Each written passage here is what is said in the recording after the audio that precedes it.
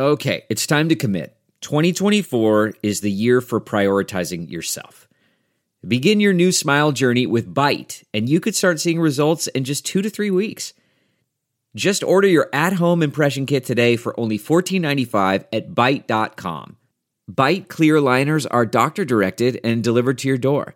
Treatment costs thousands less than braces, plus they offer financing options, accept eligible insurance, and you could pay with your HSA, FSA. Get 80% off your impression kit when you use code WONDERY at Byte.com. That's BYTE.com. Start your confidence journey today with Byte. When you pick up some scratches, cause you want a fun break, the playful way you scratch is the next choice you should make. You can make your dog's leg kick and scratch with that. You could even grab a laser pointer and use your cat. You can build yourself a homemade scratching machine or use a piece from your chess set. Go ahead, grab the queen. Scratch like a DJ, your record player. A cactus could scratch off that scratchable layer. Cause when it comes to scratching, there's a million playful ways. Thanks to scratchers from the California Lottery, a little play can make your day. Please play responsibly. Must be 18 years or older to purchase, play, or claim. As a person with a very deep voice, I'm hired all the time for advertising campaigns. But a deep voice doesn't sell B2B, and advertising on the wrong platform doesn't sell B2B either. That's why if you're a B2B marketer, you should use LinkedIn ads. LinkedIn has the targeting capabilities to help you reach the world's largest professional audience. That's right, over 70 million decision makers all in one place. All the big wigs, then medium wigs. Also small wigs who are on the path to becoming big wigs. Okay, that's enough about wigs. LinkedIn ads allows you to focus on getting your B2B message to the right people. So, does that mean you should use ads on LinkedIn instead of hiring me, the man with the deepest voice in the world? Yes. Yes, it does. Get started today and see why LinkedIn is the place to be to be. We'll even give you a $100 credit on your next campaign. Go to linkedin.com/results to claim your credit. That's linkedin.com/results. Terms and conditions apply. Acast powers the world's best podcasts. Here's a show that we recommend. What is The Briefing Room? It's a behind-the-scenes look at how the criminal justice system works and the lives of the people within that system. If you love true crime, well, these are the real people who do the job every day of making sure justice is served. Hi, I'm Detective Dave. I'm Detective Dan. Together we have decades of experience in local law enforcement, a profession that we think is often misunderstood. So we're going to explore how to do it right, and we won't shy away from when it's done wrong. These are stories you'll hear nowhere else. Unique, frank, and unvarnished. From the team that brought you Small Town Dicks, this is The Briefing Room. Episode 1 drops on August 30th. We'll meet you in the briefing room. Acast helps creators launch, grow, and monetize their podcasts everywhere. Acast.com.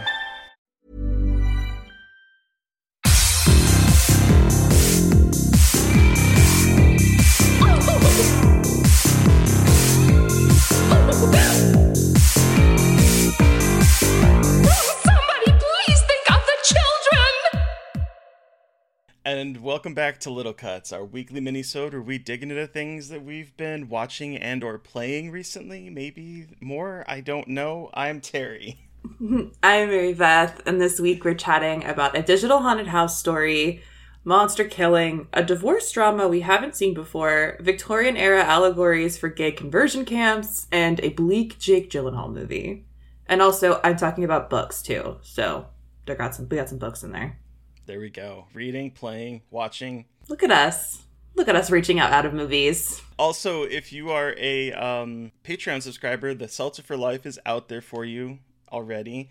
And then again, just as a reminder, next week we will have our new Fresh Wounds episode where we're covering Inside. So yet another long episode.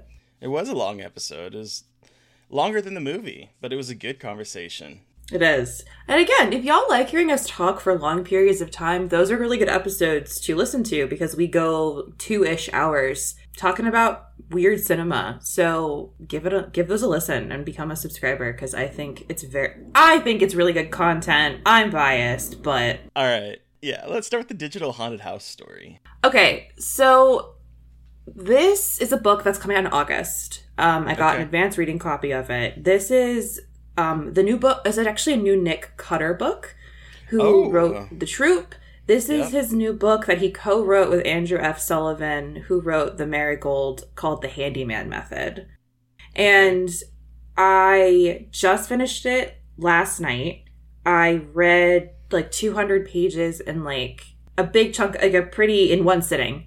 And I didn't go to bed till late last night because I got really sucked in to this story, which is basically like Amityville horror meets cosmic horror meets YouTube algorithms. Wow. So the whole premise follows this family. Trent is the father, Rita is the mother, and Milo is the son. They move into this new house in this new complex. It's like a new housing development, and they have the first house in this housing development. They got a really good deal on it. Trent just is taking leave from his job at a law office where he works with his wife Rita after a traumatic event.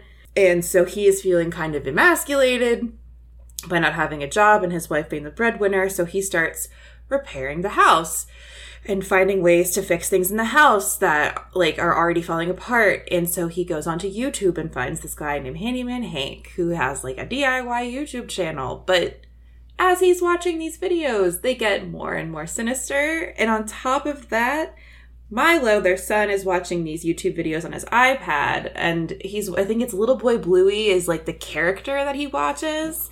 And Little Boy Bluey is really sweet until he starts like giving Milo some ideas of weird things to do. Like building these weird mechanisms to find weird things in the forest and behind the house.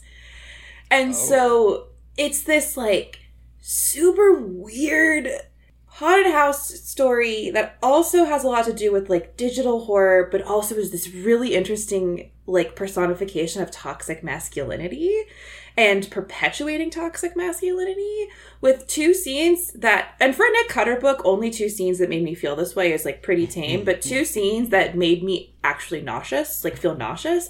I am more prone to feeling nauseous when I read horror versus when I watch it. Something about reading the words and like visualizing them in my own way, it makes me even like more uncomfortable, but I love that. And there's something I'm learning about myself more and more with each weird book I read.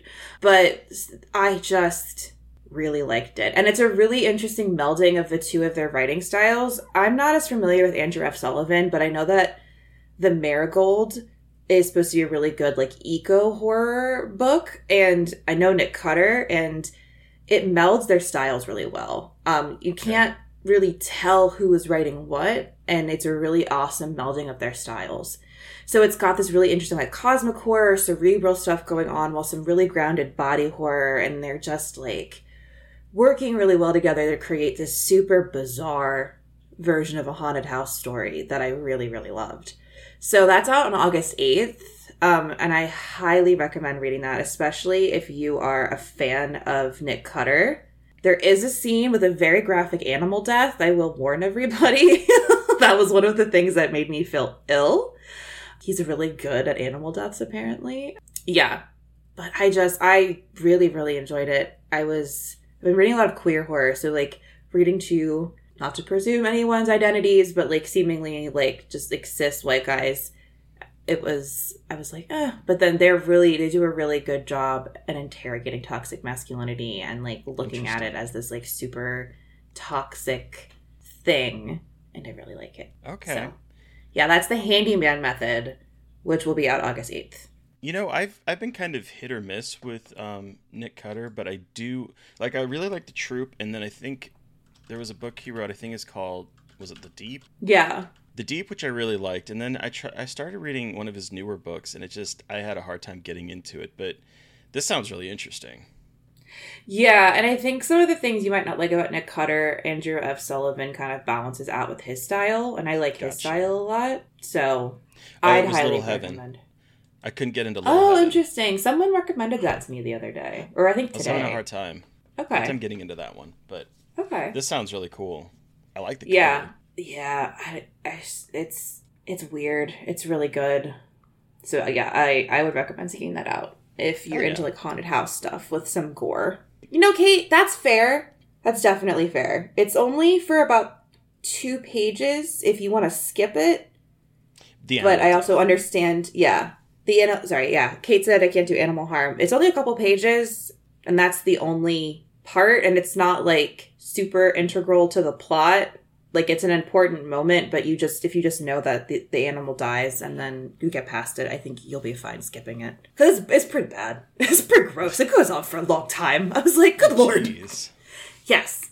I really liked it, but I understand that if you do not like animal death, then it is not something you want to read. And Kate, if you end up buying it and want me to let you know which pages, I can let you know too. But yeah, so that is my digital haunted house story. But then what about monster killing? So, kind of continuing on with this sort of gross nature, I have been obsessed with Diablo 4. I've been playing it a lot. A lot. It's one of those games where I lose track of time while playing it, and before I know it, 4 hours have gone by, and my numb hand is like screaming at me to stop playing. Your poor body is like, Terry, this is the last thing you should be doing. And you're like, fuck you. You'll be fine. Exactly. It's But so if you have not played a Diablo game, it is like a top-down action role-playing game where you pick a character class. This one has 5 of them. I'm playing a necromancer on one character and a sorcerer on another one. And it's like a loot-based game where you basically go out and you do quests, you kill things, you get better loot, you replace your stuff, you learn skills, you go do more. This one has a little bit more of an interesting story that I wasn't expecting because I'm usually like the first to skip. But this story has been really interesting to me so far, where it starts out where you're cold and you're alone and you stumble upon a town and they've got someone tied up and they're like, this person went into the mines or to this ruins ahead of us and came back gone mad, and he's trying to attack everybody, and they're asking if you could go help clear out the place for them. You go do it. Nah. No, thank you. I'm okay. Well, you probably shouldn't have listened to them, because you come back and they're the most boring monster hunter. I'd be like, no. Nah. They throw a celebration for you. There's a lot of drinking and dancing, and then before you know it, you've been drugged, and you're being carted off to some place where they have bodies hanging from the ceiling, and there's piles of intestines and gross stuff, and they feed you these blood petals that are from this god, or this evil goddess, demon maybe, I guess, called Lilith, who is a queer icon. I'm going to say she's a queer icon right now. She is giving a lot of realness in her big horns and her commanding persona, and I love her very much. I don't want to kill her because I think she is fabulous. She is working it, and then it goes from there, and it is a lot of fun. And hell yeah! Did you play all week? You played all weekend, right? Or a lot of this weekend? Yeah, I played a lot this weekend. I've been playing with friends. I played with some friends last night on my Necromancer character. Yeah, this is going to be my obsession, and it couldn't have come at a worse time with covering festivals and Final Fantasy 16 coming up at the end of this month. But here I am, living my best life, killing demons. That sounds great. What level have you gotten to? So I have, my sorcerer is at level 28, I think. And then I have 2 necromancers. I started one, and then I stopped playing it because my friends were going to start playing, and I was like, well, if I want to play with them, necromancer is the class I want to play the more of. So I have 2 characters. I have a necromancer at 28, a sorcerer at 28, and then a new necromancer at 10. And I'm going to continue with the necromancer and my sorcerer. Did you do that race to 100 or whatever? Did you try to do that, or did you not even try? Okay. I don't have the time or the patience to race through the game, so I'm not even worried about that. One of the things I do like about this is that it has crossplay, so everyone is on the same server.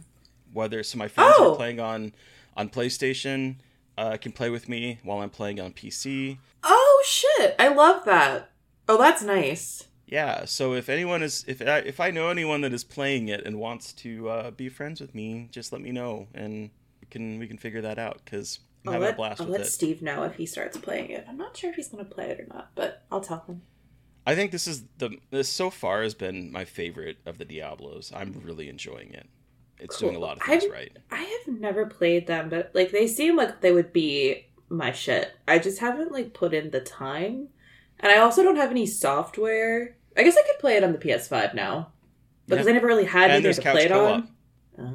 There's couch co-op, so you could be playing it with Steve and also playing online with people, because that's what my friends in New York are doing right now. They're both on the PlayStation 5, and I'm playing on PC, and we're grouping together. So, okay. Just tossing that out there. Well, that's very good to know. Steve, hello, can you buy... But yeah. Very tangentially related to video games, Steve started playing Hades, and I was so behind. I tweeted about this. So behind how hot everyone is in that game. Holy shit. Smoking. Like voice acting and the art design. Jesus Christ. Zag's voice actor. I can't. I just want to. Steve's playing it. I'm just like smooch that voice. Whose voice is floating through my apartment? Anyway. And he's bisexual. Zagreus? Yes! He's bisexual. I love it. You love to hear it. Happy Pride. Happy Pride, indeed. Happy Pride. I love that game. I'm very excited for the sequel. I know. I knew about it, but I didn't fully realize how beautiful it was. And Anyway, this is not about Hades, but I just wanted to bring up how hot everyone was in that game really quick. I'm always willing to talk about how hot Zagreus is and his boyfriend Thanatos. Oh my god, I literally, when they first started talking to each other, I'm like, so are they fucking or what? Steve was like, Mary Beth. I'm like, well, did you hear that sexual, like, that one conversation I heard? Charged. So charged. Yep. Yeah, you can romance him. He's one of the romanceable people. That makes me very happy to know. I might just play that game for that. I think you're same. So right. For a while, it was like, this is the Thanatos game. I'm going to see how much it takes to be able to, like, get some smooching done with him. I'm playing this solely for smooches. Smooches only. All of my video games should let me smooch somebody. Okay, anyway. I agree. All right. Victorian era allegories for conversion camps. This sounds interesting and also terrifying. Yeah. So I talked about Hell Followed With Us on the podcast, right? That book that I read about angels. Mm-hmm. So this is Andrew Joseph White, that author's new book, The Spirit Bears Its Teeth, which also I got an advanced reading copy of. It's going to be out this fall. Y'all, I'm fucking reading like a maniac. It feels real good. You sure are. I'm really happy. I'm really happy about it. I feel very creative. I tweeted about this. I feel like much more creatively inspired now that I'm doing some more reading, which is very nice. Just having more variety. But it's just been nice. And I've been so excited for this book in particular because Hell Followed With Us, like, was so specifically tailored for my bullshit with, like, queer body horror apocalypse where our main character is a trans person transforming into a biblically accurate angel. Like, I could not even write something more appropriate for me. That is you to a T right there. So when I heard about his newest book, I was so excited to read it. I love the way he writes his characters. And this one is very different, but I'm really, really liking it, but it's much sadder. It takes place, it's historical horror fiction. It takes place in London, 1883. But in this society, they've discovered that the veil between the living and the dead is thinned. Like one day, all of a sudden, women and men were born with violet eyes and they could see into the veil, which is like the other world. And this led to the creation of the Royal Speaker Society, who becomes an incredibly oppressive regime that says women are not allowed to be mediums. Women who try to use their powers get punished or killed. And women are typically says typical. I say women here, but it's not the right word because young girls as young as 14 are then married off to older men because women who have violet eyes, who are seers, they're called speakers. They are coveted by men because it continues the bloodline and are more likely to create speakers. And so in all of this mess, there is Silas, who is a trans man, but he has not transitioned. He is autistic, and he is trying very hard to escape this world where he is going to be married off and made to have babies when he is not a woman, but the world still sees him as a woman. And so when he tries to escape early on, he is sent to a special school for girls with veil sickness, and they want to cure him so he can marry his betrothed. And so it is his, basically, it's heavy. It's very heavy, but it's really well written, and I love it, but it's very heavy. It is YA, technically, by the way. Goodness. And so it's sad. Like, it's not, it's very heavy and very much about, like, a very, like, really shitty queer experiences. And it is very much like a conversion camp allegory, and about about, like, men in power telling women and gender non-conforming people how to live their lives. And it's real, but I really love it. And again, it is not for everybody because of the subject matter, but he handles it so well because White is a trans man, and he's an autistic trans man. And so he writes these characters so well and makes them so compelling. And the mysteries he creates are so sad, but they're so compelling because his characters are trying to fight against, like, hegemony and patriarchy under dire circumstances. So I'm about halfway through it. I have almost cried reading it in public, like on a bus. I was running errands and I was reading part of it, and I was just like, this is a lot. So that is out in the fall. I'm not quite sure of the date yet. So if that sounds appealing to you, again, it is much, and I haven't gotten to some of the gorier parts yet. I know that there are some really gory parts in it that involve surgery because Silas wants to be a surgeon. Yeah, it's a lot. It sounds like a lot. I've been meaning to read that first book because you talk so highly of it. I need to make more time to read, Mary Beth.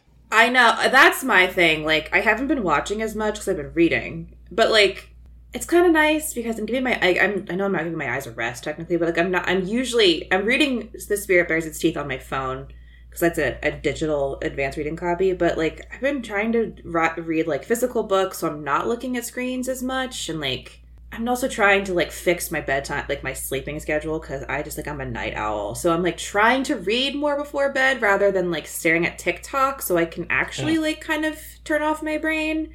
I don't know how long this is going to last, but I like it right now, and I have the biggest pile of books I need to read by my bed. So, hoping this trajectory continues.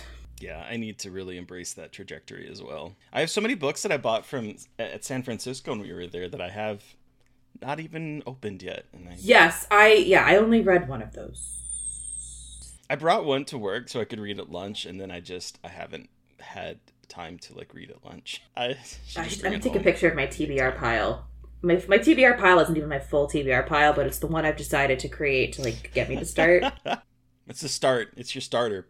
It's the starter. Hey, I've gotten 3 things out of it recently, so that's better than I've done in a while. I'm trying to. I'm telling myself I cannot buy more books until I like make a big chunk in it. Like, I just have to read this shit. I need to stop. I should. And then I buy things on my Kindle, and I'm like, it doesn't count. It's not taking up space. I should make that pact with movies. I have the same. Oh, I also have that pile. Oh my god, Terry, that's incredible.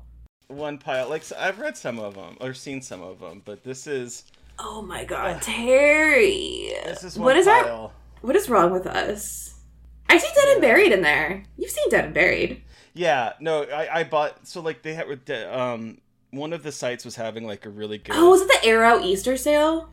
Yeah, clearance sale, or it was like MVD or something like that. They were doing like a Blue Underground sale. So like some of these I've seen, like Dead and Buried and Zombie and whatnot, and Wild Things. I had to get that because Wild Things. But yeah. Wow. They're just piles of these growing. So I feel you on the book front. Just to give everyone, oh god, it's not a Jesus. pile anymore. One day I'm gonna die under like a pile of my own books or DVDs. I swear to God. This is coming out September 5th. Everybody. Okay. I just got the date confirmed. So I cannot wait to get a physical copy because this is one of those books that I want to like tab. And well, the cover on that first one was really cool too. Like, and The Spirit Bears Its Teeth cover is really cool too. I do not know if it is the same illustrator, but it looks like the same illustrator in terms of the style. And also, Andrew Joseph Wood is now working on another novel, but I think it's for adults. Not that it matters, because like his 2 YA books have been incredible, but he's working on an adult novel right now, or adult, like general fiction. So I'm very excited.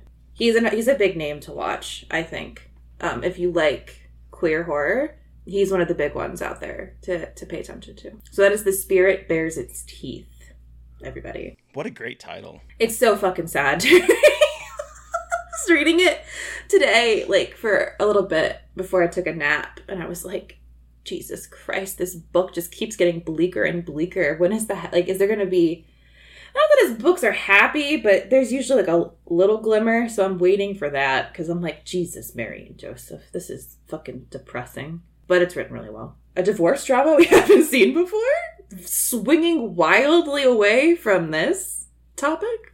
So this is premiering at Tribeca, and this isn't a review, I want to be clear, because we're not allowed to have reviews yet, so I'm not reviewing this, but it is coming out. It is playing at Tribeca the day after this episode comes out, and I want to alert people that if you are able to go to Tribeca, this is one I would really recommend seeing. It's called Our Son, and it stars Billy Porter and Luke Evans as a married couple who have a 8-year-old son that they had through one of Luke Evans's friends, his character's friends. He got her egg and then his semen, and then they had a surrogate do it. So he's the biological father technically, and then Billy Porter is his husband, and they're raising this kid.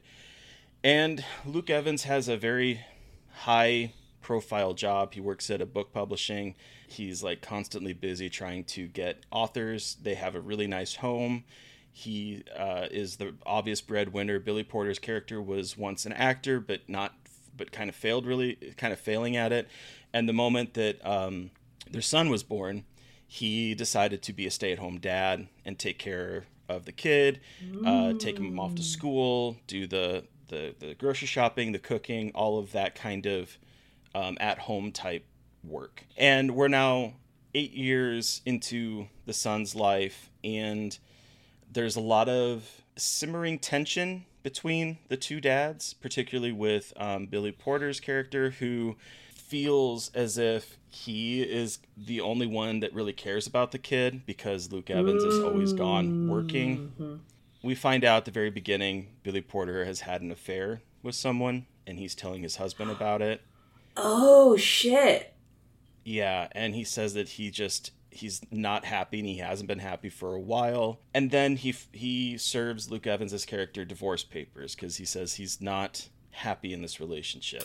And then becomes the custody battle for their kid because Luke Evans is the biological father of it and is also has a really high-powered job and is making all the money, whereas Billy Porter does not have a job, has not worked for at least 8 years, has a very big gap on his resume. And so it becomes like a big battle between the two of them.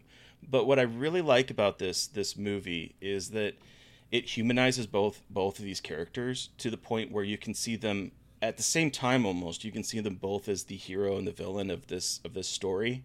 And so it isn't, we're in both of these characters' heads. It's not a one-sided story that I see so much where one character is sort of like I can't believe this person's divorcing me and my life is now ruined type of thing. We're following both of them in this very nuanced and authentic feeling moment of decoupling and what that looks like for characters that are deeply love each other.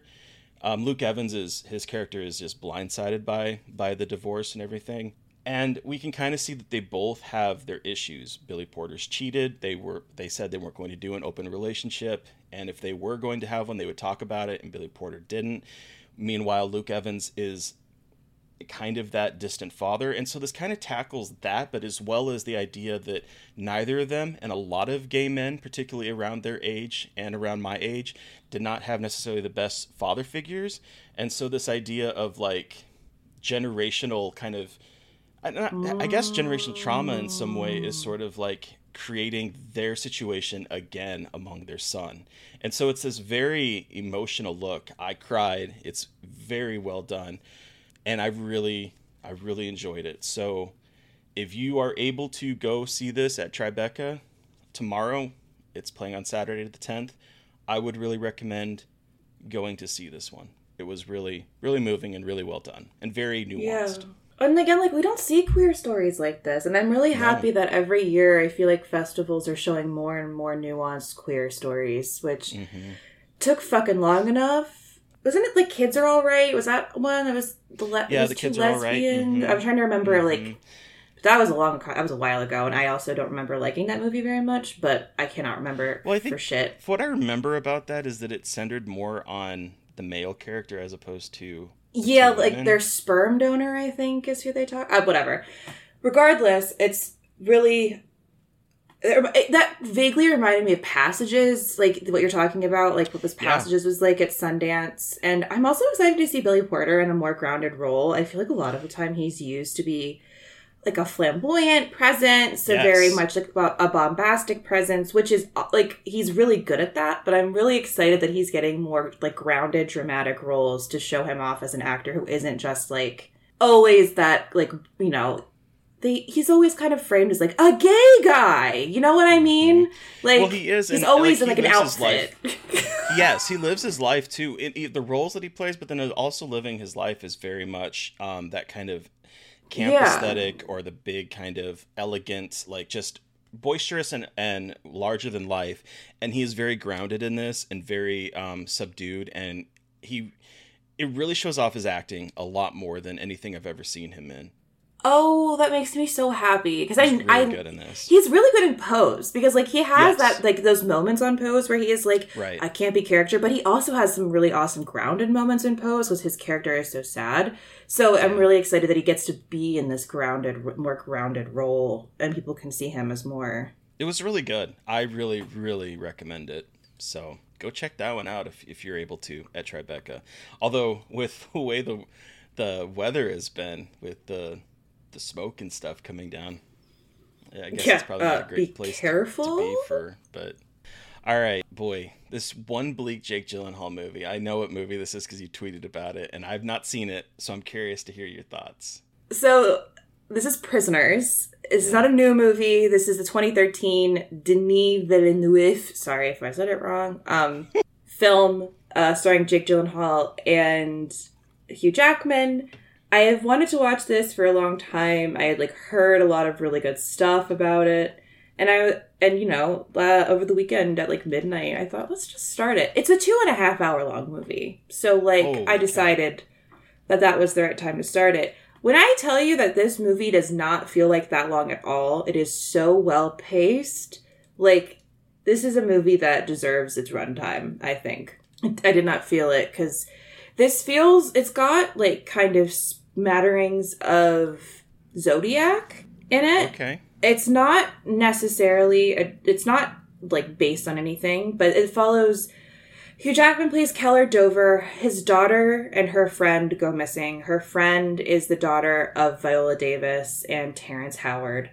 The families are best friends, and on Thanksgiving the girls go outside and then they're never to be seen again. And so this follows them trying to find the daughter, and Jake Gyllenhaal is the police detective who is lead on the case, trying to find them.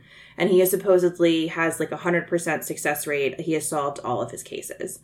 And so he is trying to figure out what happened in terms of like, I'm a cop, I have to follow a certain protocol.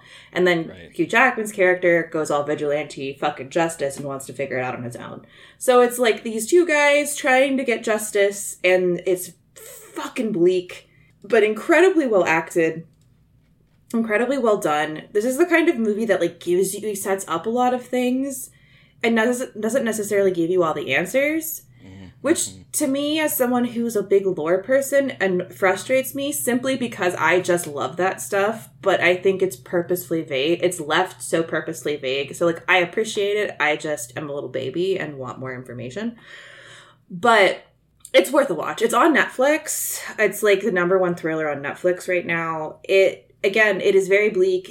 A lot of it is about children abductions and child predators. So like really talking about some really happy shit this week. But it is incredibly well done. The violence in it is really upsetting, which is like hard for me to, like, it's difficult for me to say after a lot of the shit I've watched, but it's so real because this is like real people who are very desperate and do things that are really fucked up in the name of what they think is right. Yeah, it's a lot. It is, again, a very heavy watch. It is and it's 2.5 hours. But if you are feeling like a good, like, true crimey-esque fiction movie that like is really tense and creepy and weird, and it also is kind of like the first season of True Detective. Okay. I would, yeah, it's very much like the first season of True Detective. So, well, you've had a heavy week. I'm just looking back at the stuff that you talked about. Heavy week. I watched another thing that I can't talk about that was heavy too, and I was like, makes you think. Wow. What can you do? Boy, Denis and Jake were having a moment because, I was thinking, I always remember that I've not seen this movie, nor this other movie I'm going to mention, but I know they came out within like 6 months of each other, and Prisoners and Enemy were both a Denis Villeneuve movie starring Jake Gyllenhaal. So they're having a little moment there. Yeah, I haven't And they came out within seen 6 months of each other. Yeah, I haven't seen Enemy yet. I get those two mixed up because they are the two. I do too. I had to go look them up. Shocking. No one but I think they are very different movies. Yeah, one of them ends with like giant spiders or something. So I thought that was this one. It's not. So it must be Enemy, I guess. I don't know if that's a spoiler. I was trying to watch the one with spiders, and I fucking didn't pick the right one.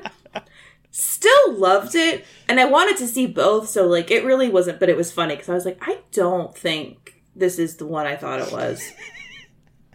Yeah, I had to go look up because I was like, I remember both of these coming out around the same time, and I was like, I can never remember which one is which, so I had to go like look up the plot synopsis for both as you were talking. Well, and like both of them, people are like, don't look at anything about it, so I was like, well, wherever I land, I'll have a good time. So there you go. I really like his work. I love I love Arrival. I love Blade Runner 2049. I loved Dune. Kate, I'm also excited for Dune Part 2. I'm very excited. Timmy the Twink rides a sandworm. He rides the worm. That's all I want. Me too. I just want to watch Timmy ride a worm. It's the best part of the I don't know. That to me is just like the craziest part, not the craziest part, but like of the book / of like the movies is just like, oh, and by the way, they fucking have to ride a giant worm. And also fucking, I don't want to, does anyone care if I spoil what the fuck like Spice is in Dune? That it's basically worm poop. Yeah. That's my favorite, is that this worm shit is like the fucking dust of the galaxy or the universe. And I'm like, I love sci-fi writers. They're just fucking crazy. They're like, yeah, this giant worm shit is very important and can help you transcend time and space. And everyone's like, cool, okay, we'll harvest their poop. It reminds me of this Futurama episode where everyone's drinking Slurm, and it turns out the Slurm is like the basically the same thing from like a giant alien queen, and it's like she's just squeezing it out into glasses that they're selling to people. So yeah, I love when sci-fi does that. It's like, God, it's so good. Wild. It's just so good. And like that story is so serious, and the movies take it so seriously, but I'm just like giggling because I'm like, it's just so silly. I love it. But it's a little silly. If you think about a lot of fantasy like too hard, it is just fucking silly. But I guess that's the point. Anyway. So that was Prisoners. So if you're trying to watch something kind of like the feel bad movie of your evening, and don't let the 2.5 hour runtime dissuade you, I promise you it does not feel that long at all. Do you remember when should watch they were marketing happy. You really should. But do you remember they were marketing The Girl with the Dragon Tattoo as the feel-bad movie of Christmas? Yeah, guess who saw that in a movie theater with her grandmother? Wow. Because we loved the books, and like, I've seen some crazy shit with my grandmother in theaters, let me tell you something. This bitch loves seeing crazy shit with me. But we saw the American remake in theaters, and there's a couple points where I was like... But then, there's a point where, Lisbeth wears a shirt in the movie that says, fuck you, you fucking fuck, and my grandma leans over and goes, I want that shirt. So, like, that should tell you who she is as a person. Yes. I love her so deeply, but it's still really awkward watching those movies with her, no matter how cool she is. And now I cannot remember if I'm making this up. I feel like she has made comments about me looking like Lisbeth Salander after getting my nose pierced. And I was like, that's a compliment. And she's like, I suppose you're right. And I was like, yeah, but if I look like her, hell yeah. Anyway. Wow. Oh my god. Well, that does it for this week's Little Cuts. Terry, who are we talking to on Monday? So we are talking with filmmaker Bomani J. Story. His debut feature film, The Angry Black Girl and Her Monster, is in theaters and on demand as of the posting of this episode. Mary Beth talked about it out of South by. I've seen it since then. I love this movie. It is basically taking the Frankenstein mythos and really doing a good job adapting it, I will say. And we modernize it in probably one of the best ways we've ever seen it adapted into like a modern context, and really understands like the core of what that story is. That's exactly, we talk a little bit about that because like there's been a lot of adaptations of this type of story, and a lot of times I don't think they get exactly what Mary Shelley was doing with that, and I think this one does a really great job with it. And it's a really good movie. It's out on demand or in theaters, and we're talking with him on Monday about the original The Texas Chainsaw Massacre from 1974. We're finally talking about the original Texas Chainsaw Massacre. In the almost 4 years we've been doing this podcast, someone finally brought it, and let me tell you, it is such a good, smart, incredible conversation. Bomani is just like very funny and very smart, and it's just like a bunch of lit nerds and horror nerds nerding out about lit and like weird horror. It's very good.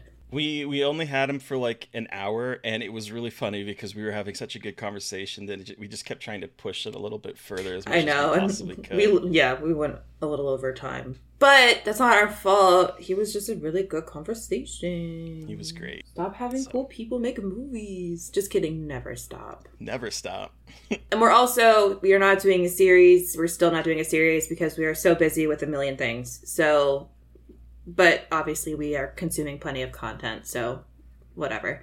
The listeners, you've heard from us. We want to hear from you. Did you watch a film we watched, or played Diablo, or read one of the books, or excited for one of the books I read? You should let us know.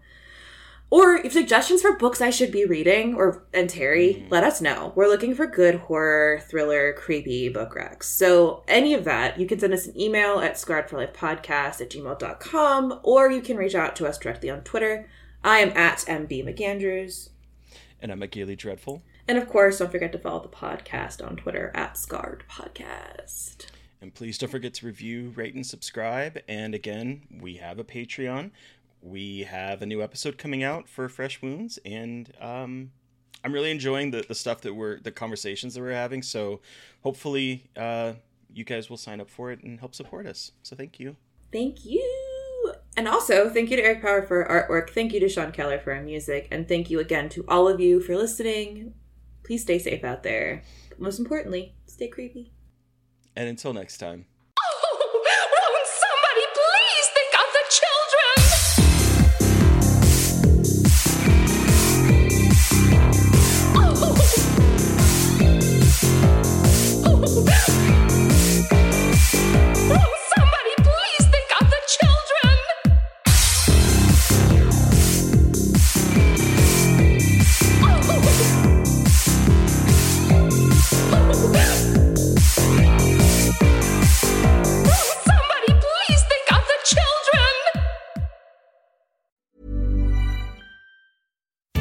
When you want to have fun and have scratchers to scratch, there's a playful way you can do just that. Scratch with the key or acrylic nail. Scratch with the quill from a porcupine tail. Use a belt buckle from your friend Lamar. Or scratch with your pick while you play guitar. You can scratch in a bunch of different playful ways. Scratchers from the California Lottery. A little play can make your day. Please play responsibly. Must be 18 years or older to purchase, play, or claim. As a person with a very deep voice, I'm hired all the time for advertising campaigns. But a deep voice doesn't sell B2B, and advertising on the wrong platform doesn't sell B2B either. That's why if you're a B2B marketer, you should use LinkedIn ads. LinkedIn has the targeting capabilities to help you reach the world's largest professional audience. That's right, over 70 million decision makers all in one place. All the big wigs, then medium wigs, also small wigs who are on the path to becoming big wigs. Okay, that's enough about wigs. LinkedIn ads allows you to focus on getting your B2B message to the right people. So, does that mean you should use ads on LinkedIn instead of hiring me, the man with the deepest voice in the world?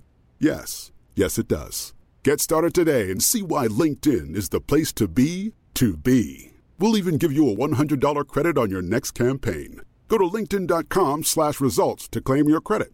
That's linkedin.com/results. Terms and conditions apply.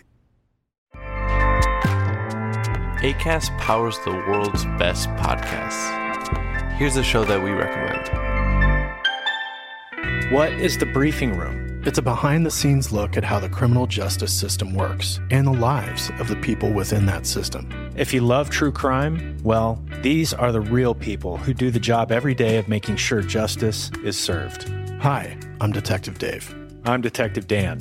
Together, we have decades of experience in local law enforcement, a profession that we think is often misunderstood. So we're going to explore how to do it right, and we won't shy away from when it's done wrong. These are stories you'll hear nowhere else. Unique, frank, and unvarnished. From the team that brought you Small Town Dicks, this is The Briefing Room. Episode 1 drops on August 30th. We'll meet you in the briefing room. Acast helps creators launch, grow, and monetize their podcasts everywhere. Acast.com.